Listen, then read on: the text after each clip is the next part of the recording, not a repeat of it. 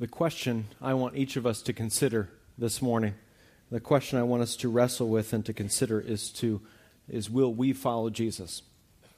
To ask ourselves, each of us, will I follow Jesus with my entire life? Am I right now, April 2014, following Jesus with my life? My name is Dave, and we are thankful that you're with us on this Easter morning. Happy Easter to you. If you're our guest today with us for the first time, our hope is that you feel loved and welcomed here. This church is not just for insiders. It's not an exclusive group, but actually we're praying that you will not just remain our guest, but you will come back, you will find a home here, and you will find friendship here. You will grow in your faith and be a part of something bigger than yourself, a mission to continue to change the world and impact people with the love and hope and grace found in Jesus Christ alone. I don't believe you're here by accident, and that God has worked it out for you to be here this morning in what we call our Crosspoint living room. Thanks for squeezing in today. There's overflow in the other room. If your kids get restless, which it just happens, but if your kids get restless, feel free to take them back there. The video and audio feed is back there. Typically on Sunday mornings, our children, nursery through 6th grade, is involved in Sun Chasers Children's Ministry. So I'd encourage you, if you have kids of that age and that you're our guest, to bring them back next week so they can experience the fun of Sun Chasers. Speaking of kids, congratulations to Eric and Bree Johnson on the birth of... You don't even know what I'm going to say yet.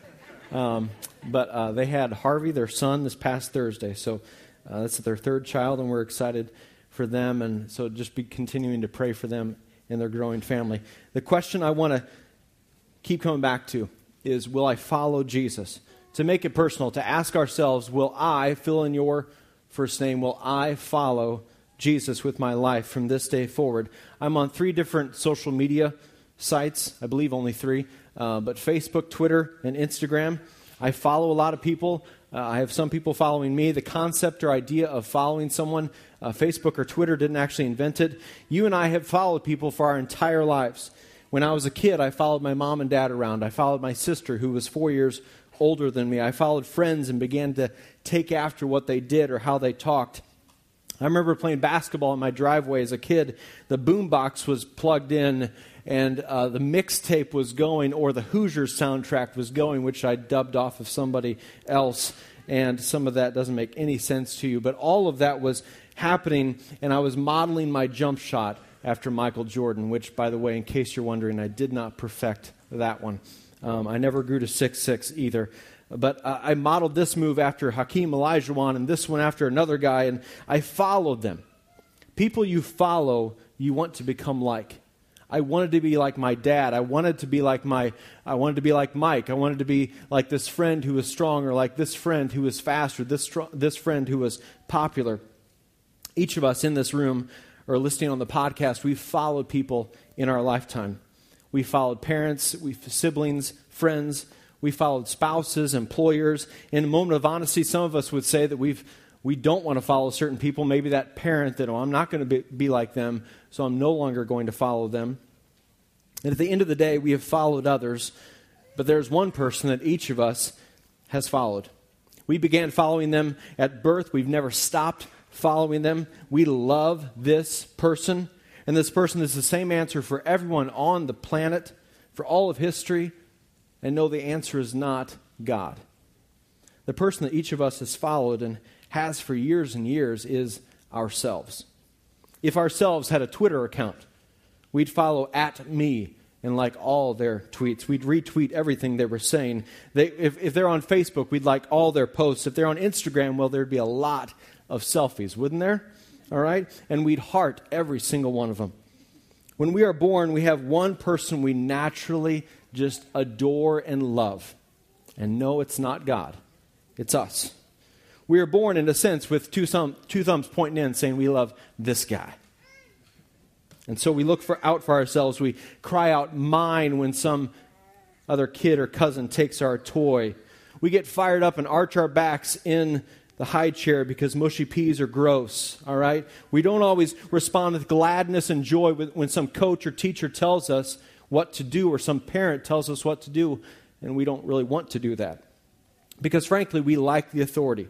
I always did. Although I was not an outwardly rebellious kid, inwardly I resisted when someone called me to live differently or humble myself. Do this, and I didn't want to do that. And each of us are born with hearts that are sinful, is what the Bible would say. Hearts that are prone to disobey and resist authority because personally, we always obey ourselves.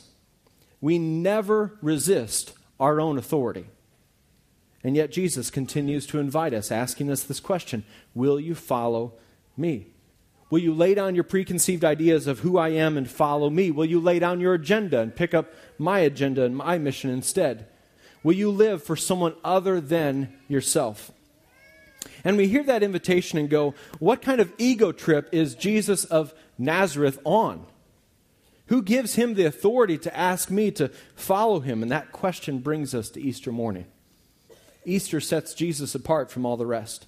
Easter is what makes Christianity distinct. It's what makes it life-changing compared to the enslavement of just another man-made religious system of rules and regulations. All other religions were founded by men and prophets whose end was the grave. The end, the grave. As Christians, we take comfort, hope, and joy in the fact that our God became man, died for our sins. He took on flesh. He died for our sins and was resurrected on the third day. The grave could not hold him. He lives and he sits at the right hand of God the Father in heaven. Think about it. Here you are today. We gather in this place. You got your best pastels on. Some of you wore ties. You haven't worn a tie for a year to this church. All right? You got your spring colors on. I wore khakis. All right? You got up this morning. We call this Sunday Easter because nearly 2,000 years ago, a man named Jesus who lived halfway around the world, who was dead, who experienced one of the most horrific ways of death that man has ever come up with. On a Friday, he was buried. We gather here today because he came back to life, and not just momentarily, but he lives forever. Among other things, in his resurrection, he proved he was the very Son of God, the Messiah, the sent one, the hero, the rescuer, who had come to live the life that we should have lived, to die the death that we should have died, and to rescue us from our sin, to set us free from sin's power, and to invite people, will you follow me? Will you follow me? His invitation to follow him is not as a result of him being an egomaniac. His authority to invite us, to call us to follow him, is because he's God. He was God in the flesh, fully divine, fully man. It's because he is the one who created us and designed us to worship and follow him. This is what we miss so often, that we are not just randomly here on this earth for such a time as this. That we are not just a mass collection of cells, tissues, muscles, and bones with opposable thumbs and big toes. Instead, we were made in the image and likeness of our God, and the Bible says we were knit together. We were formed by his loving hands.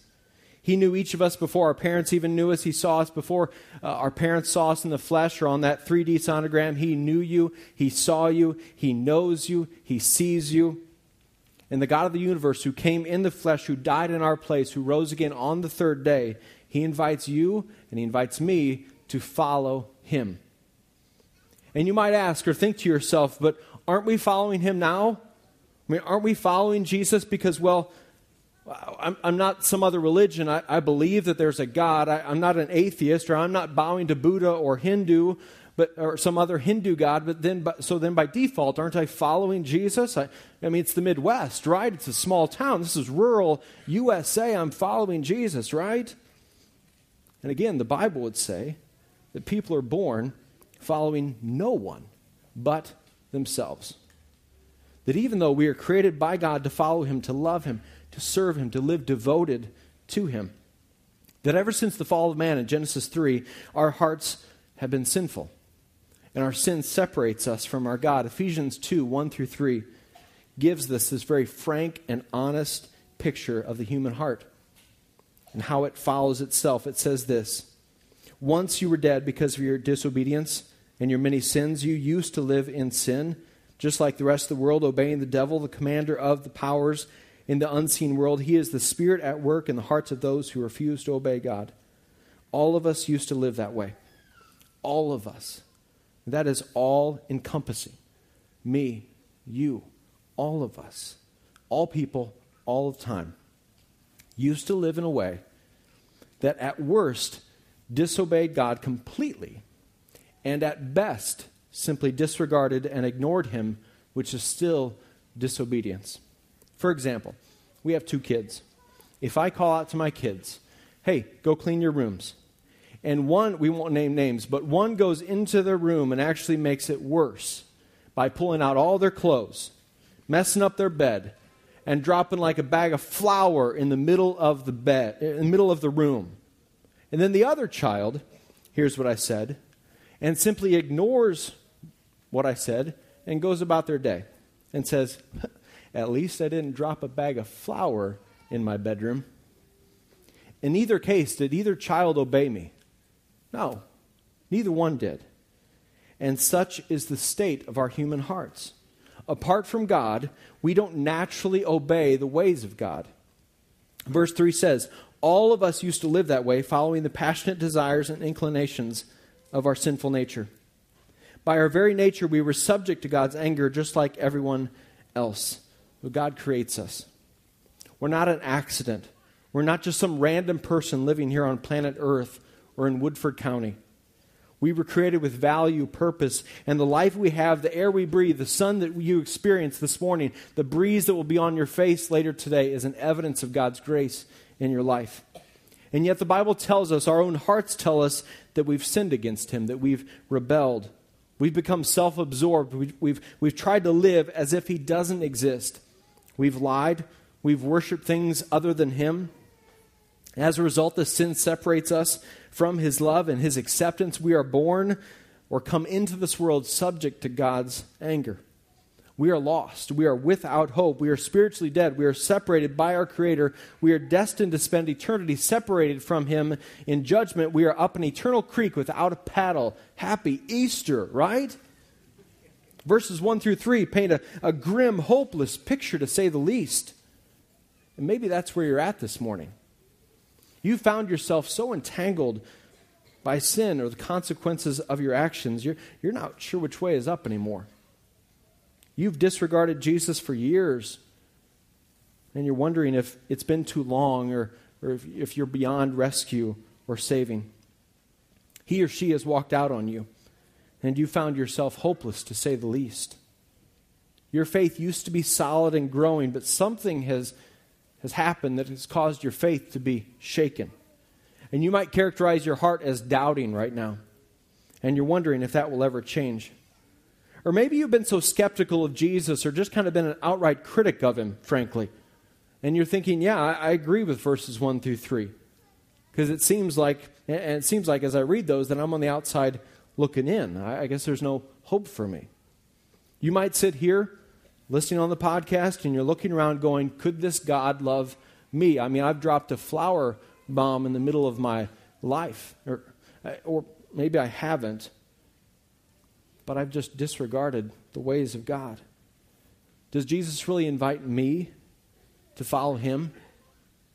I mean, he knows what I've done. He knows what I've not done, what I'm addicted to, the mess that I've made of things, or how I've lived only for myself for years. Does his invitation to follow me apply to me? Yes. Yes, it does. And here's why his invitation to follow him applies to you and to me and to all of people for all of time. Verse 4, Ephesians 2, but God is so rich in mercy and he loved us so much. Why does he invite us to follow him? The answer to that question has nothing to do with us and everything to do with him. But God. One of the biggest, most life-changing phrases in the entire Bible. God is so rich in mercy and so unlimited in love. He loved us so much. Here's the beautiful thing about our God. He is just. He is holy. He is perfect. No evil exists in him. His perfection is so bright that if we got a full taste or a view of it, it would literally kill us. And so to know that we've sinned and our hearts have been reflective of verses 1 through 3, we understand why he would be angry with us. His anger regarding sin is justified. That's not who he created us to be. That's not how he's called us to live. But God. See, some of you only see God as this divine being who throws lightning bolts at people or plunks them on the head when they screw up. That he is this wicked God who loves to torment people.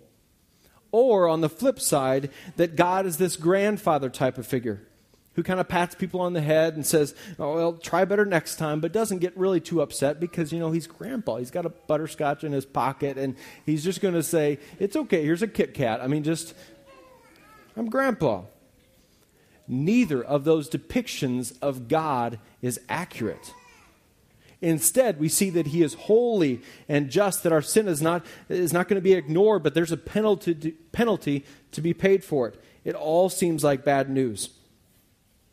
But God is also rich in mercy and love. And this is where the good news enters the story triumphantly. Our God is an infinite supply of love and mercy. At the end of the day, it is all about God. Into this hopeless situation of our hearts that are lost, God reaches in and says it doesn't have to end that way. We are not loved because of what we have done or because we are that great. We are loved because God is that good. We are extended mercy because God is that good, because He is the definition and embodies love and mercy. But God is so rich in mercy, and He loved us so much that even though we were dead because of our sins, He gave us life when He raised Christ from the dead. It's only by God's grace that you have been saved. Imagine how the followers of Jesus felt on Friday. The man they'd followed for 3+ years was hanging on a cross. He was being mocked. He was being ridiculed. He was being laughed at. And he was suffering on a cross, the man that they had given their life to for 3+ years. And then he breathed his last breath. They had to be thinking, what? What is going on? Despair, doubting, devastation. They all were swirling emotions. But God had a plan. And you might find yourself sitting here, and you're in the midst of despair or doubting or devastation. And you need to be reminded from God's word of this phrase, but God. God has a plan. In the midst of your despair, the doubt, the devastation, who are you trusting in? Who are you clinging to or leaning on? Who are you following? See, we were dead in our sin, but God made us alive. We were lost, but God has found us. We were without hope, but God, because of the resurrection, we now have a living and eternal hope. We were pursuing only ourselves, but God, through Jesus, invites us to pursue Him instead. Jesus was dead on a cross and buried in a tomb, but Jesus rose from the dead. God loves the loveless. He gives life to the lifeless, and is merciful to those deserving, you and me, deserving no mercy. See, we were made alive because Jesus is alive. Even though we were dead because of our sins, He gave us life when He raised Christ from the dead. It's only by God's grace that you have been saved. So even though you feel like you've run too far, done too much, done too little, or ignored for too long, rebelled so outwardly, resisted so inwardly, the fact that you have so many doubts, you have so many questions, even though all of that, He has pursued us and is pursuing us with this life-changing news that through Jesus, we can have life. And we can find life, forgiveness, and salvation because Jesus rose from the dead. God's grace is just that good. His grace steps into the situation full of despair, devastated hearts, doubting souls. His grace intersects the human heart and says, stop following yourself. Follow me instead. Listen, you can trust me because I rose from the dead. I am trustworthy. I not only died for you and laid down my life for you, but then I took my life right back up so that in me you can find true, abundant, eternal life, salvation for your souls. It is not a question of if God is pursuing you. It is not a question of if God is pursuing you. It is only a question of how you and I will respond to His pursuit of us. Will we continue to run, resist, and try to ignore that? Or will we answer his invitation to follow him? See, the resurrection of Jesus changes everything. Because Jesus rose from the dead, it means that our sin, our wrongdoing has not only been paid for, but now no longer has a hold on us. Our past no longer defines who we are or where we're going. The resurrection reminds us that for those who follow Jesus, who are in Christ, that our future is secure and full of hope. It also means that that our God is faithful and keeps his promises. He told us the resurrection would occur, and it did. And so when we read God's word, we can stake our life on it. So in Ephesians 2, you get this very bleak and grim and desperate picture painted of the human heart and our lives lived apart from Jesus. But then we read, but God is so rich in mercy, and he loved us so much that even though we were dead because of our sins, he gave us life when he raised Christ from the dead. It's only by God's grace that we have been saved. Had it not been for God's grace, we'd still be lost and without hope. But because of God's grace, we are invited to give up trusting ourselves, to turn around, to have a change of mind when it comes to what we believe about Jesus. When we begin following Jesus as Lord and Savior, we now no longer believe that Jesus was just a good person. But we believe that he was the very Son of God, that his words were the very words of God, and that he died on the cross for our sin and rose again on the third day for us. We place our faith in Jesus. It hits us that this good news of Jesus and what he's done, that this news is not just for other people, but it's for us. It's for me. It becomes personal. Knowing that Jesus was the Son of God means that you can no longer remain neutral on who he was and who he is. You can no longer remain neutral. And his question to you remains, his question to me remains, will we follow Jesus? What is your response to that invitation? See, we follow him by putting our complete faith in him. We follow him by confessing or declaring that with our mouths. We follow him, and by following him, we are saying we want to become more like you and less like ourselves. We no longer want to follow ourselves. We want to follow you instead. We no longer want to trust in ourselves. We want to trust in you and what you've done. So we follow him not just partially, but fully. So we get it all on the table and say, Jesus, take all of me. I'm not going to hold anything back because you didn't hold anything back for me. You died the death I should have died. You lived the life I should have lived. You came back to life so that I might have life, so I will follow you. When you look in the Bible of the stories of the disciples who witnessed his crucifixion and then also witnessed his resurrection, and you look at their lives were completely different as a result of that. They were never the same. There was no holding back. They were all in for all their lives. They lived radically devoted to the one who was radically devoted to them enough to die and rise again. Apart from Jesus, we are not just partially lost, as if we just needed one more piece of directions. Like, well, just if you take a right, you're almost there. Just take one more right and you're there.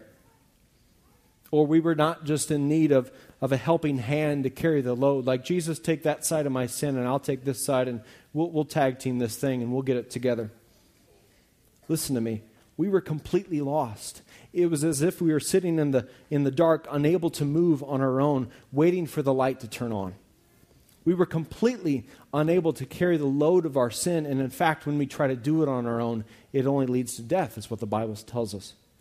But God, who is so rich in mercy and unlimited in love, sought us out and said, I will come and be the light of the world. I will come and bear the full weight of our sin, past, present, and future. And whatever sin is in your life that you think is somehow an exemption to that, you're wrong. There's no loophole to that. He covered it all. He died for all of it, including that one that you're thinking about right now. And he says, then I will prove to the world that I am God's one and only Son by coming back to life. See, it becomes personal because you realize that Jesus died for your sin and rose again on Easter morning for you. This is why his invitation remains. Will you follow me? Will you trust in someone other than yourself? Will you trust in what I did on the cross and the resurrection? Will you trust that that's enough? Will you stop trying to strive and earn and obtain your way and simply rest in what's already been done for you? Rest in by following him. So if you're ready to begin this adventure of following him for the first time, or if God has exposed your heart in such a way where you realize you were once following him, but you've wandered away. But today your heart is telling you, the Holy Spirit is ultimately telling you that you need to begin to follow him again, fully surrendered, all in, holding nothing back, bringing all your doubts, all your devastation, all your despair, all your sin, all your pride, all your questions, laying that at his feet to say, today I will follow you. And if that's you, I want to lead you in prayer as we close. And I would encourage you to pray aloud at your seat. The words are not magical here. The words are simply a way to reflect what the Holy Spirit is doing in your heart. It's a way to confess with your mouth, to declare with your mouth, Jesus, you have all of me. You have all of me. So if that reflects your desire, then if that's where God has your heart right now, if you're ready to follow him, then I encourage you to pray after me. So let's pray together. Jesus, thank you for dying for me. Thank you for rising again. I admit that I have a heart that is lost without you. I've sinned against you, Jesus. I ask that you forgive me. I want to follow you as Lord and Savior. Jesus, thank you for being rich in mercy and love. And God, thank you for your grace. In Jesus' name, amen. If you prayed along with me, here's what I would encourage you to do.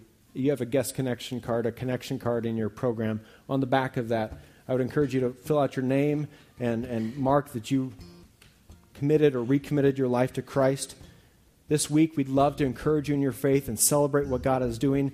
Following Jesus is not an individual activity. It's one we do together. So this is not just, well, you prayed a prayer, now go live how you've always lived. But no, instead, you prayed a prayer, God's saved you, so now come live life together in community with a family of God that you've been adopted into. For the person here who still has questions on what it means to believe in Jesus, I want to tell you this is a safe place to explore who he is, what he's done for you, and his invitation to follow him still awaits your response. If you need prayer, there will be volunteers available here in the front during this last song as well as after the service. So let's stand together and sing and worship Jesus, who on Easter we are reminded that he is our King.